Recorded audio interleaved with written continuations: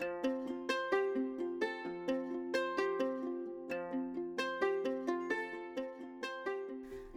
I'm Jen. And I'm Jen. Welcome to Marginalia Pod, where we treat reading as a sacred practice and find meaning and connections through our favourite books. I would like to begin by acknowledging the Guringai and Darug people, traditional custodians of the land where I am recording today, and pay my respects to their elders past and present. I'd also like to acknowledge Tangata Whenua of Te Whanganui Tara, where I'm recording today. What a weekend it's been! We're recording on Sunday. Something very special happened yesterday, which meant we moved our recording spot. Do you want to say it? Yeah. The Black Ferns were playing in the Women's Rugby World Cup final, and I needed to witness that live, so we had to move our session, and I'm glad we did because they won, which means they are now 6 times Rugby World Cup champions. They are the most successful sports team of any sport, any gender in the world. They are amazing. And I just adore them. And I'm so happy that 45,000 people turned up to Eden Park to watch them play. You know, the player, Kendra Coxedge, who is the number 9, she retired. And she is a close personal friend of mine. Her family's made this comment about, you know, from her last match when she faced this team, that 400 people turned out to play when they played England last time, and now there were 45,000 New Zealanders turning up to watch them play. When I used to work for New Zealand Rugby in 2014, they didn't have a social media presence at all. I set up their Instagram, their Twitter accounts, their Facebook pages, and to see thousands of people support them is honestly just the most wonderful thing. Like, they're amazing women, and to see that people are finally giving them the love and care and attention and support that they have always deserved is just magnificent, and I'm just so proud of them. It's just the best thing. It was a fantastic game to watch. Yeah, just a beautiful game of rugby as well. Like, really flowing, not just boring where nothing happens, which is often what happens in the men's game. Like, the women are playing incredible rugby. Yeah, it was definitely it's what sparked joy for me this week, for sure. Wonderful. I didn't want to presume. I did assume that it would probably be the main thing, the main highlight, because a World Cup is a big deal. But yeah. Oh, it was an incredible match. We had a very happy 9-year-old here. His team is the Black Ferns. If you ask him, what's your team? He says, I'm in the Black Ferns, which is so cute. Cute. And he made signs that said, go Black Ferns. And then he made a big one that said, no, for whenever the other team scored. And he would hold it up at the television and say, no. Aww. And he made another one that said, you can do it, which was a really great. So they just made my week to see him so happy. I think it was just so lovely to see so many people. Like, so many people are like, I don't watch rugby, I don't like rugby, but I like watching them play. I just love that. I'm just really into that as a concept. Yeah. I think I would enjoy watching them play pretty much any match, to be honest, because the more I watch them, the more I start to understand the personalities of the players, and knowing that you poured so much of your heart and time into making them a visible team is also a factor for sure. Yeah, it was a great game. It was also the highlight of my week, I will say. We had my father-in-law over, and back in his school days many moons ago, he played rugby, so he was able to explain all of the terms to me, and I was like, oh, the cheerleader pop-up is called the line out? Okay, because I just call it the cheerleader pop-up. That's what Fair they do. enough. They pop up like a cheerleader. So it was kind of fun to have that. Just somebody actually who had played enough to understand the terms. It's always nice when there's at least one person who really understands the rules, because otherwise it's like, Oh yeah. I don't know why that's happening. I'm the same. I watch a lot of the Matildas as well, because I think they're a fantastic team, and so the soccer is sort of the other sport that I watch semi-regularly, and I'm always so glad when Grace Gill shows up to do commenting, because I'm like, oh, she's going to explain everything, and I really love that she will explain it for me in a way that I can understand it. So grateful for the good commenters out there. Yeah. What a great weekend, Nice. though. Oh. Yeah, it was joyful. It was just wonderful. Yeah. Good vibes. Was that what sparked joy for you, or did you have something else? There were a few other little things, like I got an amazing new pair of colorful running shoes. And I will put a link in the show notes, because I think everybody deserves to have pretty running shoes. And these are also queer running shoes, because they're made by Lisa Congdon with Brooks, and she's an amazing artist who I really love. And then I've just been working on some knitting in between. When I was too stressed to look at the rugby, I was knitting. So I've been getting a lot better at that. Very stressful. With all the stress, yeah. Yeah. Goodness, it's good to have a project to keep your hands busy. Otherwise, you're just chewing your nails like me. Yeah, or eating all of the cheese that we bought. I had so much cheese yesterday. Stress eating Maltesers, because I'd gotten Maltesers. I was just like, shoving them in my mouth.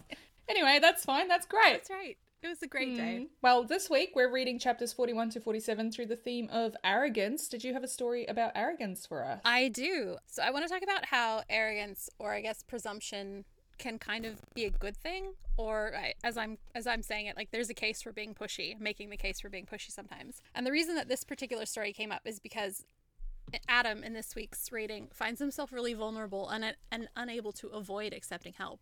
So I wanted to think about how we as a society kind of pride independence over community and how that can cost us.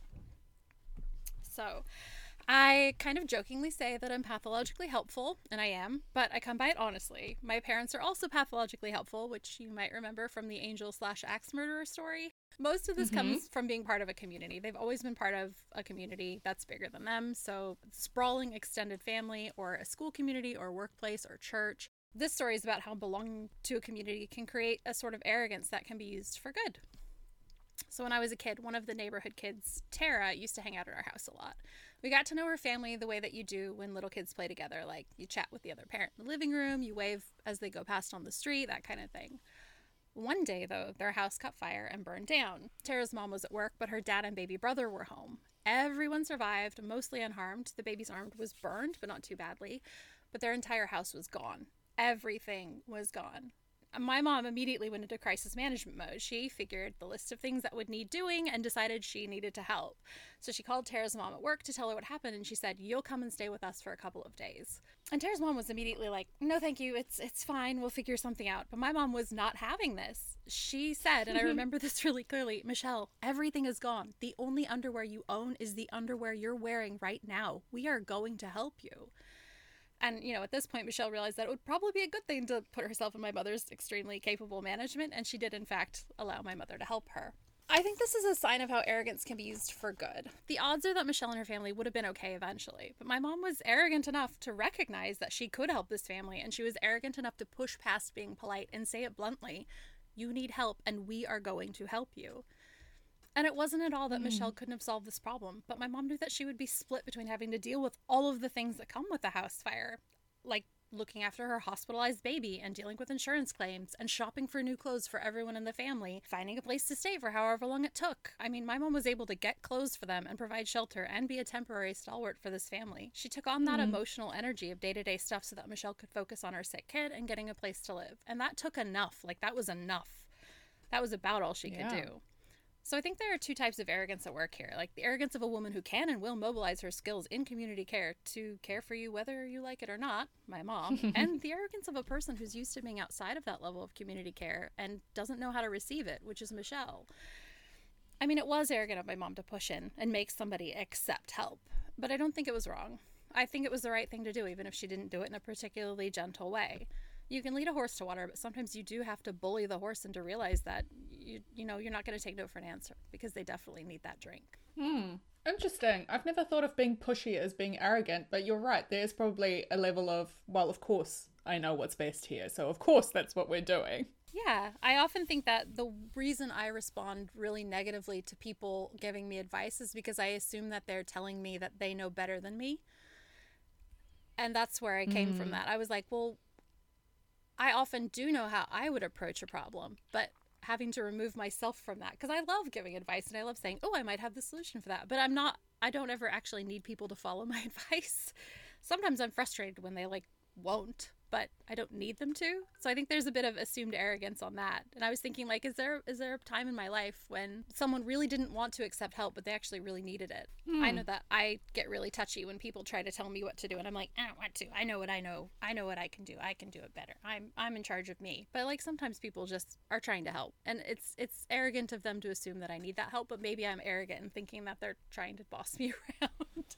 Oh, yeah. I mean, people, when they tell me what to do, sometimes I'm like, why do you assume that I'm an idiot and I don't know that already? Obviously I know that already, which is 100% arrogance on my part, because I'm like, of course I know that already. Yeah.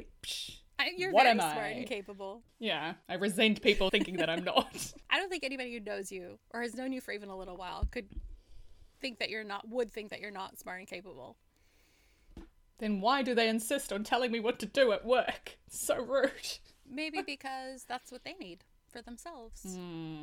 That's why I over-explain everything, because I want Like, you know, I have the ADHD, like, give me every step, break it down, tiny little increments, make it super dumb so that I get it. Don't miss a detail. If you miss a detail, I'll wonder, and then I'll get a block about it. Honestly, the only thing that gets me through the day sometimes, because I have a colleague who tests me particularly, and I always just sit there going, no, Jen, he has undiagnosed ADHD.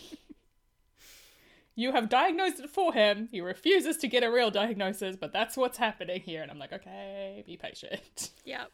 Yep. There are lots of coping strategies out there for people who work with ADHD adults, diagnosed or undiagnosed. I will put some in the show notes because I feel like that is a really important. I just think I just think his life would be easier. Like, witnessing his life causes me distress sometimes because I'm like, you are putting yourself through so much drama for no reason. Like, just get some medication. My man, your life is going to be so much easier for you, not for me. I'm not talking about for me. I'm talking for you.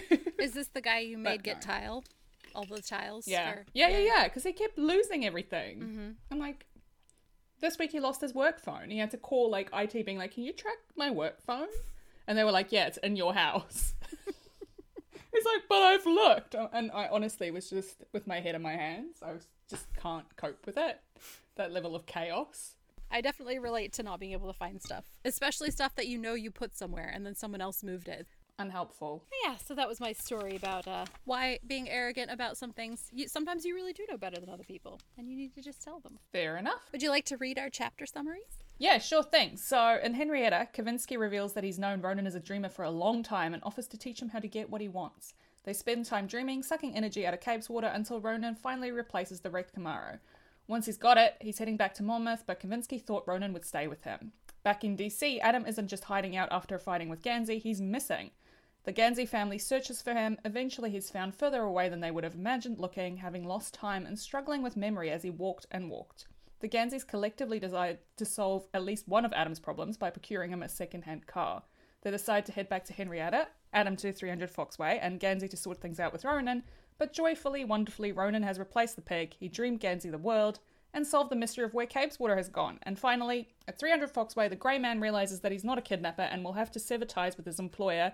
A very scary prospect indeed. This was a big section for as much as we were in, like, 3 places. This was a huge section. There's so much going on with Kavinsky and Ronan. It's hard to distill down exactly what their relationship is, but they both think it's something different than what it is. It's amazing how much that happens in just one section. Like, it's literally just this section, right? It's like 2 days, right? A day or a day and a half? Something like that? Yeah. There's definitely I have some consent issues. I feel like Kavinsky is really plying Ronan with substances that maybe Ronan doesn't necessarily want, but he's not really given a choice. Yeah, I agree. There's a lot of that. I often wonder about the substance parties, like what exactly it is he's pulling out of his dreams and what they do to people, because, I mean, like, this is literally your entire job. So you already know about the factors of actual drugs that can hurt you. Like, you are aware of that. Can you imagine getting magical ones as well? Yeah, because the whole thing about, I am very much people can make informed decisions. I don't think drugs should be illegal. I actually think if alcohol is legal, then there's no point making drugs illegal. It actually just doesn't line up. Like,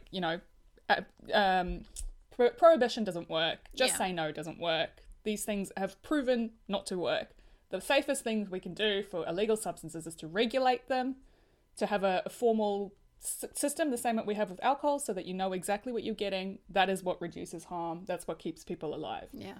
But in this instance, this is everything you shouldn't do. You're taking something you have no idea what it is. You have no idea how it's going to react with you, with anything else you're taking. Like, what is the profile of these drugs? How are they interacting with each other? How's the red pill interacting with the green pill? Do we know? Yeah. Do we care? They literally stop your heart. Like, this is not a good time. Yeah, he has to die. He has to, like, I mean, there's one point where Kavinsky says, you take the pill or the pill takes you. Like, what? I don't want anything. Like, I even get nervous about taking codeine, so I found this whole chapter very confronting. Like, stop drinking, stop taking weird drugs, stop doing cocaine, Kavinsky. You're a child. Your brain is still developing. Oh my goodness. Anyway, I was very stressed. And the red pill as well, the one that kind of makes Ronan lose control of his body. Like, it's a dissociative, right? Like, he is just completely not in his mind, because Kavinsky's like, it's easier not to think. It's easier when you're not thinking. So I get that that's what it's for. But it's also like he puts it on Ronan's tongue That is dodgy AF. Like, that gave me real bad vibes. Yeah. I'm like, yeah. Yeesh. It kind of reminded me of Romeo and Juliet. Oh, yeah. Mercutio. And that dream scene. Yeah. All the sparks, except not as like languorous. Still summery, but like worse in some ways. Like dirty and filthy and summery. The thing is, Kavinsky is so arrogant, right? Like, he is just so convinced that he has got this figured out, that he knows exactly how it works, that he's convinced of his own abilities, and he's even, like, I think he's so convinced of his importance to Ronan in this moment. Yeah, like, for sure. That's why it shocks him so much that Ronan leaves at the end, because he's like, you know, Gansey doesn't need you, but, like, Ronan also doesn't need you. I don't know why you think that he does. Yeah. You've shown him what he needed to see, so it's kind of like, Ronan's like, yeah, thanks, no, goodbye. Yeah, I thought that was an interesting bit of arrogance on Ronan's part, actually. Like, I mean, we could talk about Kavinsky's arrogance. He just is, he's pure arrogance, really. But that was a bit of hubris, right, on Ronan's part, where he sort of took what he needed from Kavinsky on his terms, not on Kavinsky's terms, and that's going to backfire. And there's this great moment where, you know, Kavinsky says, I will burn you down, and Ronan's smile was sharp as a knife. He had already been burned to nothing. You wish. But he hasn't already been burned to nothing. He still has a lot to lose. He just doesn't think he does. Absolutely, Ronan is completely arrogant. Like, he thinks he's untouchable, and you're right, he thinks he has nothing less to lose. And we know that he's wrong. He's got so much to lose. He's got his friends to lose. He's got his family to lose. Like, he is just not aware of it in the moment. But he just sat there and did a litany of like, oh good, I fixed this. I've got the Camaro. I can take it back to Gansey. And I know the problem with Caveswater. And I can fix my mom. And I can make Matthew smile. And I'm like, you literally just went through the list of all the things you care about. He's just very arrogant in his... I don't know. He's like so easy in his violence as well. You know, like he's always threatening to beat Kavinsky up and it's easy. Like he says it easily. He's just very convinced of his own abilities. Yeah. This is the connection between them. They both have that darkness, right? Yeah. And he's just never been proven wrong. Like, I feel like Ronan's never been in a situation that he couldn't get himself out of. And that's why he underestimates Kavinsky. Yeah. And, like, the arrogance of him to be like, you know, whose fault is this? And he says to Kavinsky, yours. Kavinsky had said he'd teach him. He was not taught. Like, that is incredibly arrogant. Yeah. I mean, I'm here for it, but... But it's also arrogant of Kavinsky to be like, I'll teach you. Because he doesn't know that he can. I mean, dreams are so personal. The system, and I mean, they're very different work for Ronan. The system is very different. Like, Ronan and Kavinsky are not the same. Like, for all the fact that they can take things out of their dreams, that does not mean that they're the same thing. Like, you know, Ronan is the Grey Warren. Kavinsky is not. Like, Ronan has that realization, like, his connection to Caveswater is stronger. He's like, you know, Chainsaw is the most real thing I've ever taken out of my dreams, and I didn't steal her. So he just does this thing where he's like, can I take it? It's a very different connection than the one that Kavinsky obviously has with his dreaming space. Yeah, which is more about, like, snatching what you want, stealing it, taking it. It feels like he was the kind of kid who had to take what he needed in order to survive, and Ronan has not been that kid. Also, it doesn't seem like he's paralyzed after the dreaming. Like, when he wakes up, right? So it's not the same. Not the same. I wonder if that's because Ronan is fundamentally different. Yeah. Because he's the Grey Warren. I think that he's just fundamentally different. I think Dreamers are different than Ronan. Ronan is like Dreamer plus plus. Although, spoilers for Grey Warren, we know that Niall and his wife, they were also paralyzed when they woke up after dreaming. This is true. This is true. So maybe this is just... Like, Kavinsky just feels like a separate thing. And it's almost like he stole this ability from someone somehow. Like, this is the vibe I get from him. Like, this is not something that is his. Yeah. It's something that he somehow lucked into or stole or figured out how to do. I'm not sure how. Mystery. I have a question for you, and it's about the text messages. So Gansey gets this text message in the previous section. Yeah. Where he finds out that the pig has been totaled, and then he calls and Kavinsky answers the phone. I don't think Ronan sent those text messages. Oh, no, he didn't. It was Kavinsky, right? Okay, good. That's the way I read it as well. Like, I just read all of that as Kavinsky. And I just think, I wonder if, like, Ronan even would have told, like, let me think about this. So there's this whole section where he's talking about, he dreams that first Camaro, the one without the engine, page 318, and he says, the first sensation wasn't joy but relief. He had not ruined things. He had the pig back. He could return to Monmouth without begging. Would Ronan actually have told Gansey he had totaled the pig? I think it's easy once he has the solution. That's why it's so easy for him to apologize. Like, Gansey's like, he never thought he'd live long enough to hear Ronan apologize for everything. But it's easy for Ronan to do it because he already has the solution. Yeah. Yeah. I think, okay, so in the timeline of events, I have Gavinsky telling Gansey and Ronan being like, I can't believe you told Gansey, basically. Like, knowing that, but not explicitly being like, oh, well, he knows. But instead being like, okay, I have to fix it. Because he's not focused on dwelling in the feelings. He's like, I have to find a solution.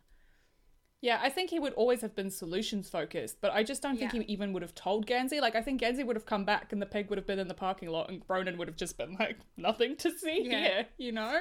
Yeah, and the only reason that Gansey found out at all was because Kavinsky needed them to break up, basically. Like, he needed Ronan to be his. He couldn't have even a part of Ronan wanting to go back to Gansey. So he needed to, like, make Gansey so angry that Ronan would be scared or ashamed to go back. I think that's kind of how I view that. It's like Kavinsky got the perfect situation handed in his lap, and he's like, great, all I have to do is keep this horribleness going so that I end up getting this boy that I really like to stay with me. Yeah, what could go wrong? What could go wrong? But it doesn't work, because Ronan and Gansey are a unit. They're part of the... it's the Gangsey, the pull of the Gangsey. They're kindred spirits. Yeah. But Kavinsky can't understand that because he doesn't have that. He's not connected to anything. He doesn't get that it's not superficial, that it's not just, it's not attraction, right? Yeah. It's belonging. He can't earn a friend. He just wants to steal him. Yeah, in and out. Yeah. Which is actually, I'd love to talk about the tone of that chapter being very sexual. Yeah. The way that it's like dreamlike and you get these like in, out. It's very, very loaded, isn't it? Yeah, and even the fact that, when Ronan has that memory of, like, he's tracing his tattoo on his back and he's like, did I dream that? Was that even something that happened? Because, there's something really intangible about it. Oh, we've got cookies. They're little oyster cookies. Oops. And cute. also starfish cookies. And starfishes. Adorable. They look like monsters, but they're very cute. Thanks, Spike. Do you want to pop one in the fridge for me for later? Just have it now. Okay, we'll pop it here. I'm not going to be able to eat it because I'm recording. I know. Thanks. Can you lock the door on your way out? Oh, sure. Thank you. They look great. You did a good job. You're welcome. Oh, thank you.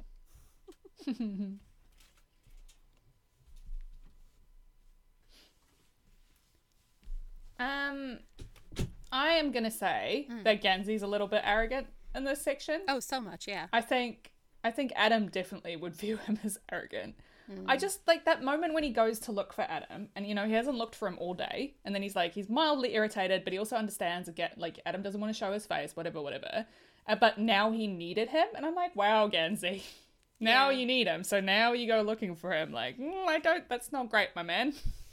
Yeah, I wondered about that too. But then I thought, like, sometimes when I'm frustrated with someone in my family, for example, like, I will give them space because I know that they need it. But then, like, I need to make it right, or we need to bridge it somehow. So I'll be like, okay, it's time. Like, we gotta get past this. That's how I read it. But I think the arrogance I found was much more in the way that the Ganseys just assume that anyone will want their help. Oh, yeah, no, the Ganseys as a unit definitely is quite arrogant, but also they think they can fix it. Like, they just assume they can fix this, and, like, some things you can't fix. Like, his mother giving Adam this comically big rubber plant just cracks me up. But also, like, what is this solving? Like, I don't understand this is not helpful, but okay, sure. Yeah, I think it's, you're right, it's not solving anything, but it's the kind of thing that says, I am thinking of you, and I want you to have a tangible reminder of that.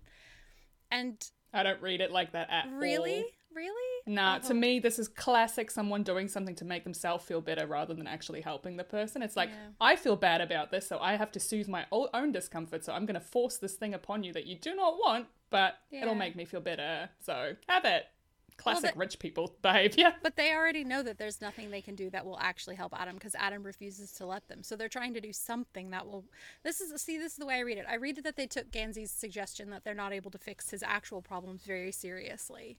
Like, they're like, he should be staying with you and he should have a car. And, like, they're able to fix one of those massive problems, but they can't fix Adam's dad. They can't fix the scholarship thing. They can't really make it easier for him, but they still want to help because they view him as important because Gansey loves him. And so they kind of have to go to, like, well, have this vest and have this plant. And, like, Helen has to be like, I'm annoyed, do this thing for me. And it's kind of a pretense, but I don't know. It's not helpful. I don't think it's like the best thing to do would just to be a witness. Like, you're not supposed to do something. You can't do anything, so just don't do anything. Like, just stand there. Yeah. You know? Be still and just stand there, and they can't do it. Don't just do something and stand there. Yeah, they really can't. That's an arrogance that they feel such control over their lives that they need to have control over this too. And also this idea that Adam was was Gansey's friend, and so he had inherent worth. Like, I really, that to me is arrogance as well, because the minute that Gansey stops being friends with Adam, he's worthless to them, and he is, like, forgotten. And that is also a horrible thing and a horrible way to treat someone. I love the farce that Helen and Gansey have about the little play acting they do, being like, what? This is like whole little drama. Ridiculous. I love Helen so much, and I think she just shines because she does she just enjoys fixing problems. She really enjoys solving a problem, and she loves a bit of theater as well, and I just adore her. I adore her. I think she's got her heart in the right place, and she's also willing to help her brother. Like, she immediately clues in that Gansey needs help. Like, he's not arrogant about it at all. He's like, we had a fight, I can't find him. So she just helps him look. She doesn't, and like, this is the other thing I find really good. Like, the family, they are arrogant in a lot of ways, but they also have a lot of humility around it. Like, Adam's missing, so they just cancel their flights, they cancel their evening, they make it happen to find him. They spend that evening looking for him, and no one's like, why would he leave? What's happening? Or why are we looking for this 17-year-old kid? He's probably old enough to look after himself. They just all immediately throw themselves together and start using their community connections. I thought that was great. I was really impressed by that. Yeah, I thought that was a real moment of connection between them. Like, there's no, the Ganseys as a unit, they're going to be there for each other regardless of whatever else is going on. The other thing about Gansey in this section, though, is part of me thinks... okay, I'll tell you this. So page 305, there's that line, he'd always been able to fight for so much longer than anyone else. So this is Gansey observing the fact that Adam is just, like, not talking. He's gotten in the car and he's silent. So there's two ways to interpret this, I think. You could interpret this as Gansey thinking that Adam is continuing the fight that they had, like he's not engaging, he's not talking to them. Or you can interpret that it's Gansey viewing Adam's silence as Adam giving up. Like without fighting the bigger fight. Ooh. But then they have that weird loaded conversation before they go back to Henrietta when, Gansey's standing at the door of the Suburban. Yeah. And he is still sort of having this fight because he's so frustrated with Adam, right? And he just wants him to apologize. But Adam doesn't actually have anything to apologize. It's not his fault that he wandered off, But he can't communicate with Gansey what he is going through and his connection with reality that is fraying, right? Like his connection to the ley line that's causing his connection to reality to completely fray. And I just think that is a bit of arrogance on Gansey's part to assume that the fight is the cause of that silence. Do you think so? I viewed it as like the fight against all of the extenuating circumstances that Adam is always struggling under the weight of. If you read it in that interpretation, yeah. That's how I viewed it. I was like, oh my gosh, he's seeing what Ronan was like a few chapters before. Like I've seen a face on the edge of breaking, and Adam was covered in fracture lines. I feel like Gansey is looking at him and is like, okay, the fracture is beginning. I would believe that if not for the fact that he even pushes it before they drive off. Like that feels weirdly loaded to me, but because we're viewing it from Adam's point of view, it's hard to know. Yeah. Because, Adam sees what he wants to see. He super does. And he even there's this great moment where on page 327 he says he needed to stop waiting and start acting. He was no better than Gansey hoping for someone else to wake the ley line. He needed to move. Not what happened. Gansey was like, we don't want to die because this guy has now tried to kill us, so let's not go die. That was what happened. It wasn't that Gansey wanted someone else to wake the ley line. It's that he didn't want anybody to be killed by Welk. So incorrect. Yeah.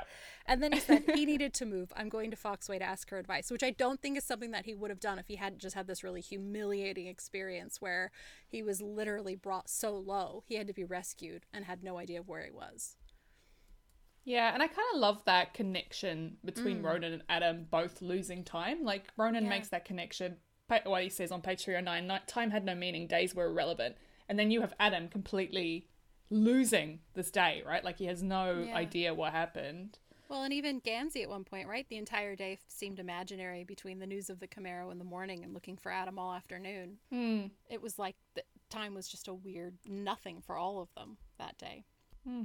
I always read that line as being, I think you're right, it could be supported either way, but I always read it as Gansey being aware that Adam is like really at the end of his tether there with the entirety of all he has to do, but still being like, I'm only trying to help, and what if I just left him? What if I just gave up? What if I stopped trying? Because I feel like he's throwing himself into trying to help his friend the best and most considered way he could, and is never getting any of the feedback that it's like helpful. And he tries so many different ways, but Adam just pushes back every time. Yeah, I mean, yeah, it's hard. Like, as someone who is reticent to ever accept help as well, sometimes it's hard when people just keep offering to help, because you're like, there's only so many times you can tell them to, like, not. And then eventually you do just kind of lose it a little bit, because it is frustrating. And it's not that, it's not to say that you shouldn't accept help, or whether that's kind of irrelevant. It's sometimes you just need to listen to people when they tell you what they need. And I feel like Gansey doesn't hear Adam because he wants to help and he can see a way through it. And he just doesn't meet Adam on his level. He's always trying to drag Adam up to his level where he can help. And you actually just need to step down and meet Adam where he is, which is where Ronan is really good. Like, Ronan always meets Adam exactly where he is. Yeah. But, Gansey is just so noble. He can't help it. Yeah. There's a lot here. And Adam needs to grow up and Gansey needs to grow in, I think, a little bit. It was really telling to see the Ganseys all together, wasn't it? You can see where Gansey gets his nobility, but also where that pride comes in, that arrogance. You can definitely see how easy it would be for Gansey to be his father, like to be that person, to play that role. Like that moment in the car when they both throw up their hands at the exact same time. That's such a good way to just mimic, this is who he could be. This is the mirror of him. But it's really telling that Gansey actively chooses not to be that. Like, he makes an active choice that this is not who he wants. This is not who he is on the inside. Yeah. The real Gansey was stuffed really far down, right? So that, like, his true self was hidden, so he didn't have any emotion on his face. Which is all of them. They're all like that. They're all extremely public-facing people. Do you think that Gansey views Adam's insistence on not accepting help, on doing everything himself, as arrogance? Yeah, I do. And I think Adam views Gansey's repeated insistent that he doesn't have to do everything himself as another form of arrogance. He views it as like charity. But I look at it, it's really hard for me to untangle myself from this, because I feel like there is a community here and there's this active community between them all that's not necessarily being honored, and that really, like, that's where Adam is falling down. He says it's, he thinks it's like this way that Gansey does it to make himself feel better, but I think it's about Gansey really wanting to give his friends the same, like, opportunities and ease of life that he has, because he has the means, right? It's the same with Blue, like when he's trying to pay for a lunch and she's like, no, I'll pay for it myself, and it's like, no, let him pay, he's got nothing but money. Well, exactly. And like, Gansey's dad collects famous cars. They could literally buy a car for Adam with the interest earned on any of their millions of investments, right? Like, in a day's worth of interest, they could buy something for Adam. But they wouldn't feel it. And he keeps trying to explain this, and Adam's like, no, I have to do this myself. Why? The way Helen so quickly acquires this car as well, like literally within a day, she's got this horrible car. It is an absolutely beautiful fiction, and I love that they come up with this, and they have to make it terrible enough that Adam will accept it. It's his nothing, but it is his nothing. I mean, if he paused and thought about it for a moment, why would Helen have this car? Like, why would she ever drive a car like this? Honestly. There's just no way. For sure. I mean, like, maybe a mid-2000s Toyota Corolla or something I would buy, but, like, nothing this terrible. It is so funny. But I think that they kind of are like, we've got to do something, and he really does need a car. Like, they find the one useful thing that they can do, and they actually do it, which is good for them. But I don't love that Adam has to be brought so low. I don't love that he has to get to this awful point in order to accept help. And he really hates accepting it. Like, he's fighting so much against who he believes he is and what he's having to do in order to survive right now, which is a really terrible way to be. I just feel it. Like, this is a really hard book for me, I think, because Adam is having such a hard time. I was wondering if it's arrogance that the Grey Man isn't really that worried about Green Mantle. He's kind of like, yeah, I'll call him. I'll see what, like, maybe he'll buy this lie. I don't know. Like, we'll wing it, right? I don't know if it's arrogance. I do think that he is not regretting wanting things, but he's realizing that he's now in trouble because he wants things. I feel like connection was more his problem this week. He'd made connections to people in Henrietta, and he was like, oh, great. Now I can't do the thing. I can't actually bring an item back to Greenmantle. But I want to stay. I want. And that's the problem. But I think the arrogance is that Greenmantle thinks that everything that he wants can be collected. That's more the arrogance I read from that. And that he can pay for anything, right? He's like, well, how much did they pay you? Like, he thinks everyone can be bought. Yeah, it's the Kavinsky and Gansey. Like, the worst traits of Kavinsky and the worst traits of Gansey is that everything can be stolen or everything can be bought. Yeah. Like, I want it, so I will get it.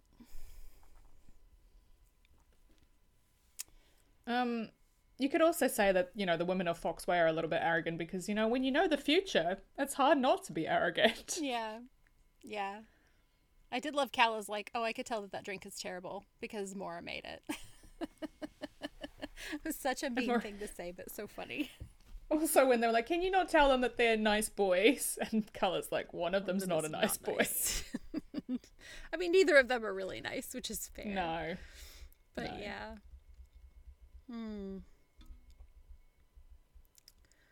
Just take Kavinsky. You don't need Ronan. Just take Kavinsky to Greenmantle. I know. Wouldn't that solve a lot of problems? Just take that one. But you know, I think that the Grey Man has an interesting point, which is that like his line is that he's not a kidnapper. He's a hitman. He's fine murdering people, but he's not kidnapping. So Yeah. it's good to have boundaries. It's good to set your expectations with your employer. I applaud that. Yeah, I thought that was interesting because I was like, well, just take Kavinsky. No one will miss him. I'm a terrible person for thinking that. But yeah, I mean, the entire the difference. This is another thing I really wanted to point out was that the difference between the women of 300 Foxway and the Ganseys is that, you know, Gansey's dad looks at Adam as being worthwhile because he's Gansey's friend. The women of 300 Foxway are like, you can't steal a person. Like, there's a difference there. Like, a person is already worthy on their own, but, you know, Gansey's dad, he just is like, oh, well, they're a friend of my son, so they matter. And Gansey actually repeats this to Ronan, and this is what goes through Ronan's head, is that, you know, the difference between us and Kavinsky is that we matter, which is very much something that he learned from home. So I thought that was an interesting parallel. Yeah, because that's kind of like that Kavinsky comment is sort of the worst of what Gansey's dad also says, you know, when Gansey's explaining Adam's home life, right? Yeah. And his dad has that horrible comment when he's like, why do they let people like that breathe? Yeah. Which is an indictment on Adam, right? Like, Adam only exists because that happened. So it's like, by saying that, you're saying that Adam is not worthwhile and doesn't exist, even though in the same breath you're saying that he is worthwhile because he's Gansey's friend, but he's only worthwhile because he's Gansey's friend. Yeah. It's just, yeah. And that, I thought, you know, Gansey was really wounded when he made that comment, and you really saw kind of like the worst of him in that. And I feel like he maybe didn't mean it to be that horrible. Like, not to be a Gansey's dad apologist, but I think my comment would have been something more like, why are those people allowed to be parents? Like, why hasn't someone intervened? Why hasn't this kid been protected? Not, why don't they let these people breed? As if they're cattle, right? Like, it's deliberately written so that we see the absolute worst of Gansey's dad. Also because Gansey has sort of already edited himself. Like, he wasn't going to say trailer because he didn't like the way that what that would conjure in his parents' minds. So he says house. So we've already been set up to read that comment a certain way. Yeah. We know that his parents have certain class notions that are going to be really hard to shake.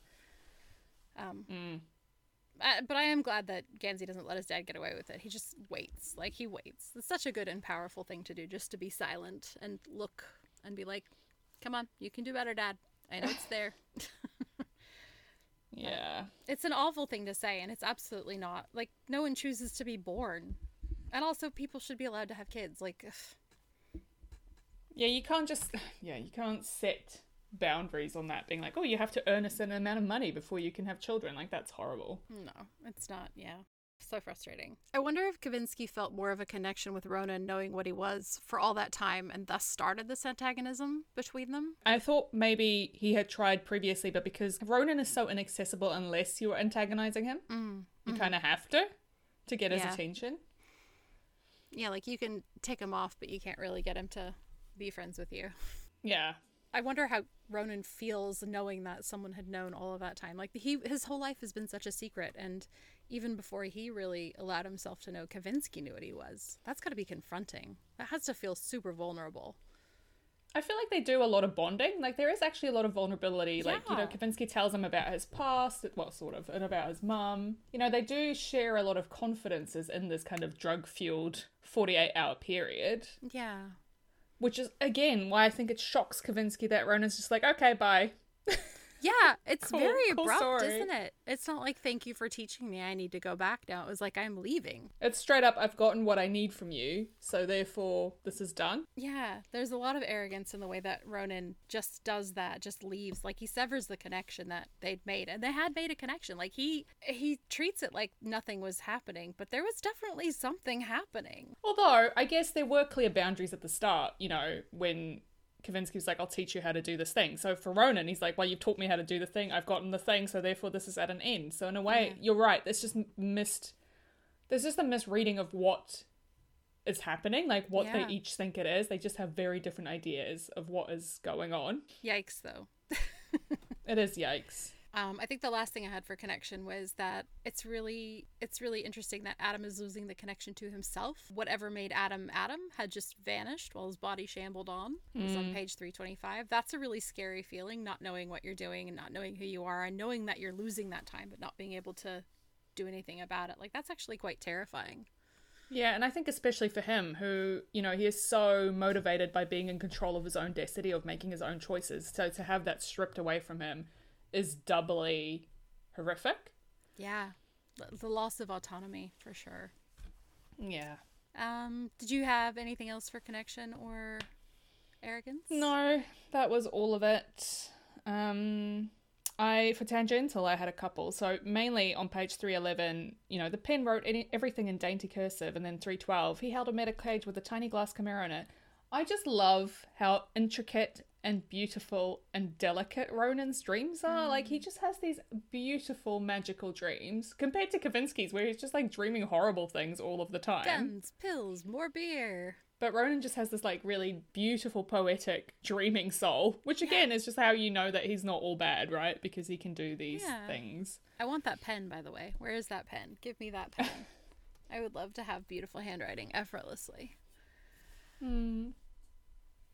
I loved how on page 316, it was badly against Ronan's code to be impressed, much less show it, but the accuracy and the detail was striking. I mean, Kavinsky is a great forger. Even in dreams, he's a great forger, and I love that he's like, oh, yes, okay, I acknowledge that this is good. But he doesn't want to show it because he doesn't like being impressed by things. Yeah, fair. And then I almost chose this one for my in-depth because I loved it so much. On page 318, after he dreamed the first Chimera, the one that didn't work, or the one that didn't have an engine, and then the joy hit. It was worse than Kavinsky's grain pills. He was hurled into the emotion. It pummeled him and thrilled him. He'd been so proud of the puzzle box, of his sunglasses, of the keys. How stupid he'd been then, like a kid in love with his crayon drawings. Those were good things. Like that, the sunglasses and the puzzle box and the keys, they were very cool things. Like, you can be proud of what you do. You can be proud when you improve, but you should still be proud of your prior work. It doesn't just have to be big, right? Like, you don't just have to dream big things. Look, my advice is to be proud of your progress, however small it is, or however large it is. Good advice. Did you have anything else for tangential? I've already mentioned all my other ones, so... I think the last thing I wanted to do was point out that on page 313, Kavinsky didn't look away. I never tried to do anything, man. I do what I mean to do. So that is a big, fat omen. He said he's going to burn your life down, Ronan. Get a bunch of fire extinguishers handy. Also just arrogance. Arrogance from Kavinsky. Like, honestly, yeah. he's just so arrogant. He just assumes he can do whatever he wants and get away with it. Well, he's had kind of that play out for him, hasn't he? He hasn't really been challenged on that in a lot of ways. But he hasn't challenged Ronan. Like, he hasn't challenged another dreamer. Like, you're not operating on a level playing field. Yeah, that's true. Did you have an in-depth today? I did. So it's a bit of an odd one, but bear with me. It's page 307. It's when the Ganzis are discussing Adam's predicament and how they all want to solve it together. And Ganzi says he won't. He just won't. Adam has to do everything himself. He won't take anything that looks like a handout. He's paying his own wage for school. He has 3 jobs. The other Ganzis' faces were approving. The family as a whole enjoyed charm and pluck, and this idea of Adam Parrish, self-made man, appealed to them immensely. So arrogance, because I think, again, this is just the Ganzis, they're kind of seeing in a way they want to see a problem that they can solve. And like, as we've already discussed, there's a lot of arrogance in approaching things like that. Yeah. But it's also a connection between Gansey and Adam, because like he just knows Adam so well. Like he just really understands him. And even though he doesn't understand him, he does understand him. You know, he just doesn't know what to do with that information. Yeah. But the thing that struck me when I read this is exactly why people vote against their best interest. Like, this to me is republicanism in a single paragraph. Like, these are people going around being like, just pull yourself up by your bootstraps. Like, everyone, if you just work hard enough, you can make yourself a self-made man. And it's not how real life works. Like, Adam is destroying himself trying to reach that ideal as well. Like, he believes that he can do it. But the Ganseys are like generational wealth to the point where they are untouchable, basically. And this idea that, you know, they love this idea of pluck, and they love this idea, rich people love this idea of like poor people pulling themselves out of the dirt and like making a go of it, because it makes them feel better about their own privilege. They're just like, well, we worked hard and my great-grandfather worked hard and that's why I am where I am. And it's not the case. Like, it's not the case. And if once you reach a certain level of wealth, you only have that wealth because you are stepping on other people. Yeah. You are making life difficult and harder for other people, and that's why you get to be rich. So I just really resent that. I resent the idea of pulling yourself up by your bootstraps, because we're not all starting from the same starting blocks. We're not all starting from the same line. Yeah. And I just want people to remember that when it comes to like elections and stuff. You can't vote aspirationally to be like, well, I'm going to vote for the party that's best for rich people because I hope to one day be a rich person. You have to vote for the people who need help. You need to vote for the lowest common denominator, because we live in a community. And when all of us survive and all of us thrive, we're better off. So yeah, just remember that when they try to con you into believing this nonsense. Absolutely. Especially poignant after the midterm elections in the US. They did not get the red wave that they were predicting they would get, and I'm very grateful for that, because I have a lot of vulnerable family members and I just want their lives to be better. And the voting is literally the only thing I can do in so many of those circumstances. Just vote for the people that are going to make the vulnerable people a little bit better, a little bit more protected, have a little bit more agency and possibly comfort and ability to survive without having to like scrape by every second. Yeah, and it's just honestly everyone's better off. Like your whole society benefits when you do things like that. It's not you versus your neighbor. The vulnerable really people in your society is not your enemy. Those are not the people you should be going after. I just want to, in addition to that, say that, you know, you're not a burden to society. Society is meant to serve its members. People are not burdens. They belong in society. Like, it serves to function them, and the government is made to help the people that they lead, right? Like, this is part of it, you know. This is the reason that we have things like taxes, so that they can pay for things like hospitals and roads and schools and healthcare. Like, it's to benefit society. So yeah, I don't want to benefit like the guy who runs the Evil River Corporation or the guy who runs the, you know, Second Life 2.0 Corporation. Like, I don't care about those guys. They have plenty. I care about the people who don't have enough food or don't have job security or are sick and can't afford healthcare. That's what I want to vote to protect. Yeah, tax the rich. No one should be a billionaire. That's just immoral. It is. Having that much wealth is immoral. Anyway, luckily, you know, we live I especially live in an incredibly left-wing country. Like, even our right-wing party is far left of the Democrats. So it's kind of like sometimes hard to deal with people who just don't view it like that, and who do view things like, oh, taxation is theft. I'm like, how? It keeps your society running. Do you not want free healthcare? Why do you not want free healthcare? Talk me through that. Do you think it's fair that someone leaves a maternity ward with a $200,000 bill? Like, what is wrong with you? It doesn't make sense to me. I've lived in Australia for almost 2 decades, and like, the longer I live here, the more I'm like, thank goodness for the public healthcare system. There are definitely times we've chosen not to utilize public services because we can afford not to, and I think schooling is the main one for us. Like, we have enrolled our son in a private special needs school because the places in our local public schools are so full and there's such a long wait list. And so I sort of made the call like, okay, well, we can actually afford this, so we need to do this, because there are other families out there who really can't and need the space that we would otherwise take. Like, that's about where I'm like, well, this is how I can use my wealth for good. Like, providing a space for another kid, you know, not getting on an ambulance when you can drive yourself to the hospital kind of thing. That was my view. But that's totally fair. It's hard out there.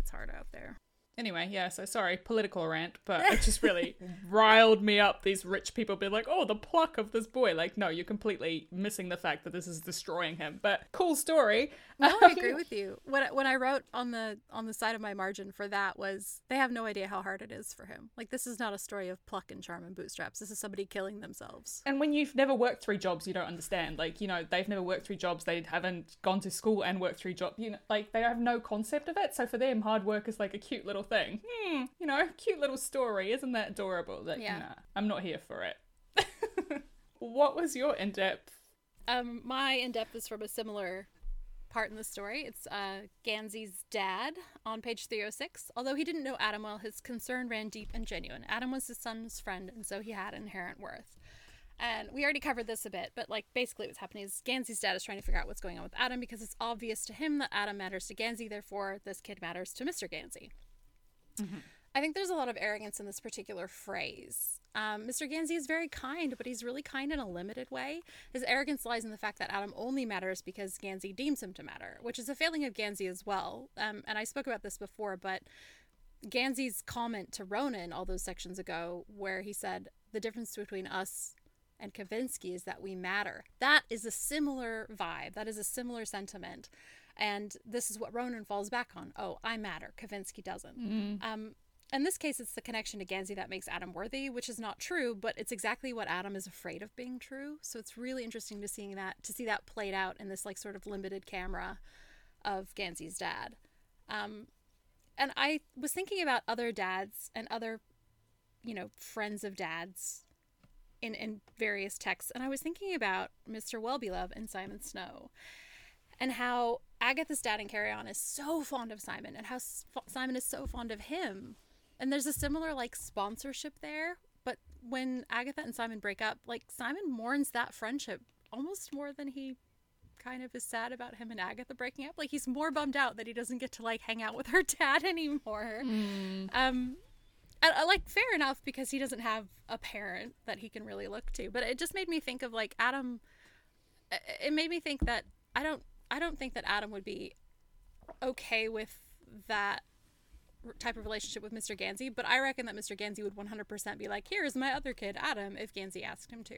I think that he would fully and wholeheartedly take this kid under his wing, and like it would probably not be a good relationship for Adam in a lot of ways, but I think he would do it. It just made me kind of examine like what his motives were there. So, I mean, going forward, I just want to say, to your point, and to the way we both believe, as humans we matter, but there is something to be said for the way that we can't care about everybody like really deeply and fully. And I feel this a lot, that I just cannot stretch myself to be as compassionate as I know in my heart that I want to be and should be. Sometimes I do have to pull myself back and be like, who can I actually focus on? And so in this way, is Gansy's dad really a jerk because he needs the framework of someone he loves to care about a random kid? Or is it a bad thing to sort of have a limit on who you're going to care about if you know that you can't save everyone? Or is it like a good way to like foster and deepen your own connections? I don't really know.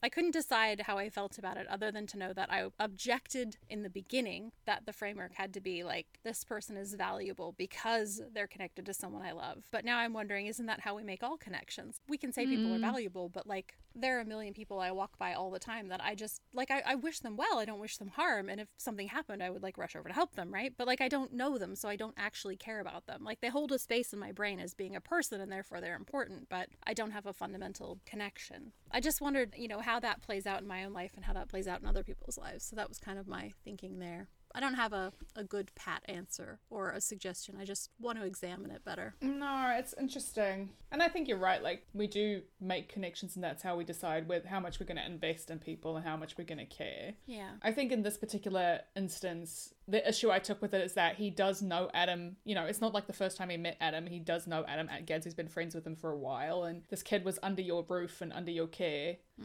I just feel like he should have value as his own person. You shouldn't have to frame it as because he's Gansy's friend, because I just feel like it's more than that. But and you also have a duty of care to someone who is there under your roof for an event that you're hosting who has gone missing. Like, yeah, it should be separate. Should be separate from whether he's your, like, even if he was Gansy's mortal enemy, you should still have gone looking for him and cared about him, right? Like, even if it was Kavinsky, you would still have gone looking for him. So, yeah. So, just because of the context, but it's definitely interesting because we can't care about everyone. And, like, I am notoriously bad at this. Like, I don't care about a lot of people. Not that I don't care. Like, I don't wish ill upon them. I just can't expense. I'm like Ronan. You're like, unless you're antagonizing me, you're invisible to me. I love it. But yeah, it's definitely interesting and definitely something I will be thinking of going forward as well. It's a good way to frame it. So thank you for that. Yeah. Who do you want to spotlight this week? I am spotlighting Adam just because feeling so out of control of your own body is terrifying. It's legit one of my most feared things is that I will just one day lose complete control of my body and just don't have any control. And I think especially for him, it's a very scary thing when he is so motivated by having control and making his own decisions. So that lack of autonomy it's a terrifying thing. So I just wanted to spotlight him. How about you? Same. For a few reasons, but my main one is it's really terrible to have to ask for help. It's terrible when you need help and you have to ask for it. It's terrible to be angry about having to ask for it and having to accept it. And it is terrible to be helpless. I really feel Adam in these sections just trying to hold on so much to what little of himself there is. And it's rough. He needs like a hug and like a scholarship for the rest of his tuition and like a week-long nap. Yeah. Well, next week we're going to be reading chapters 48 through 53 through the theme of revenge, which should be pretty interesting. So yeah. Love a bit of revenge. Big fan. Who doesn't? Who hasn't had those like sit down and just have a little daydream about all the revenge you would get if you could? Yeah.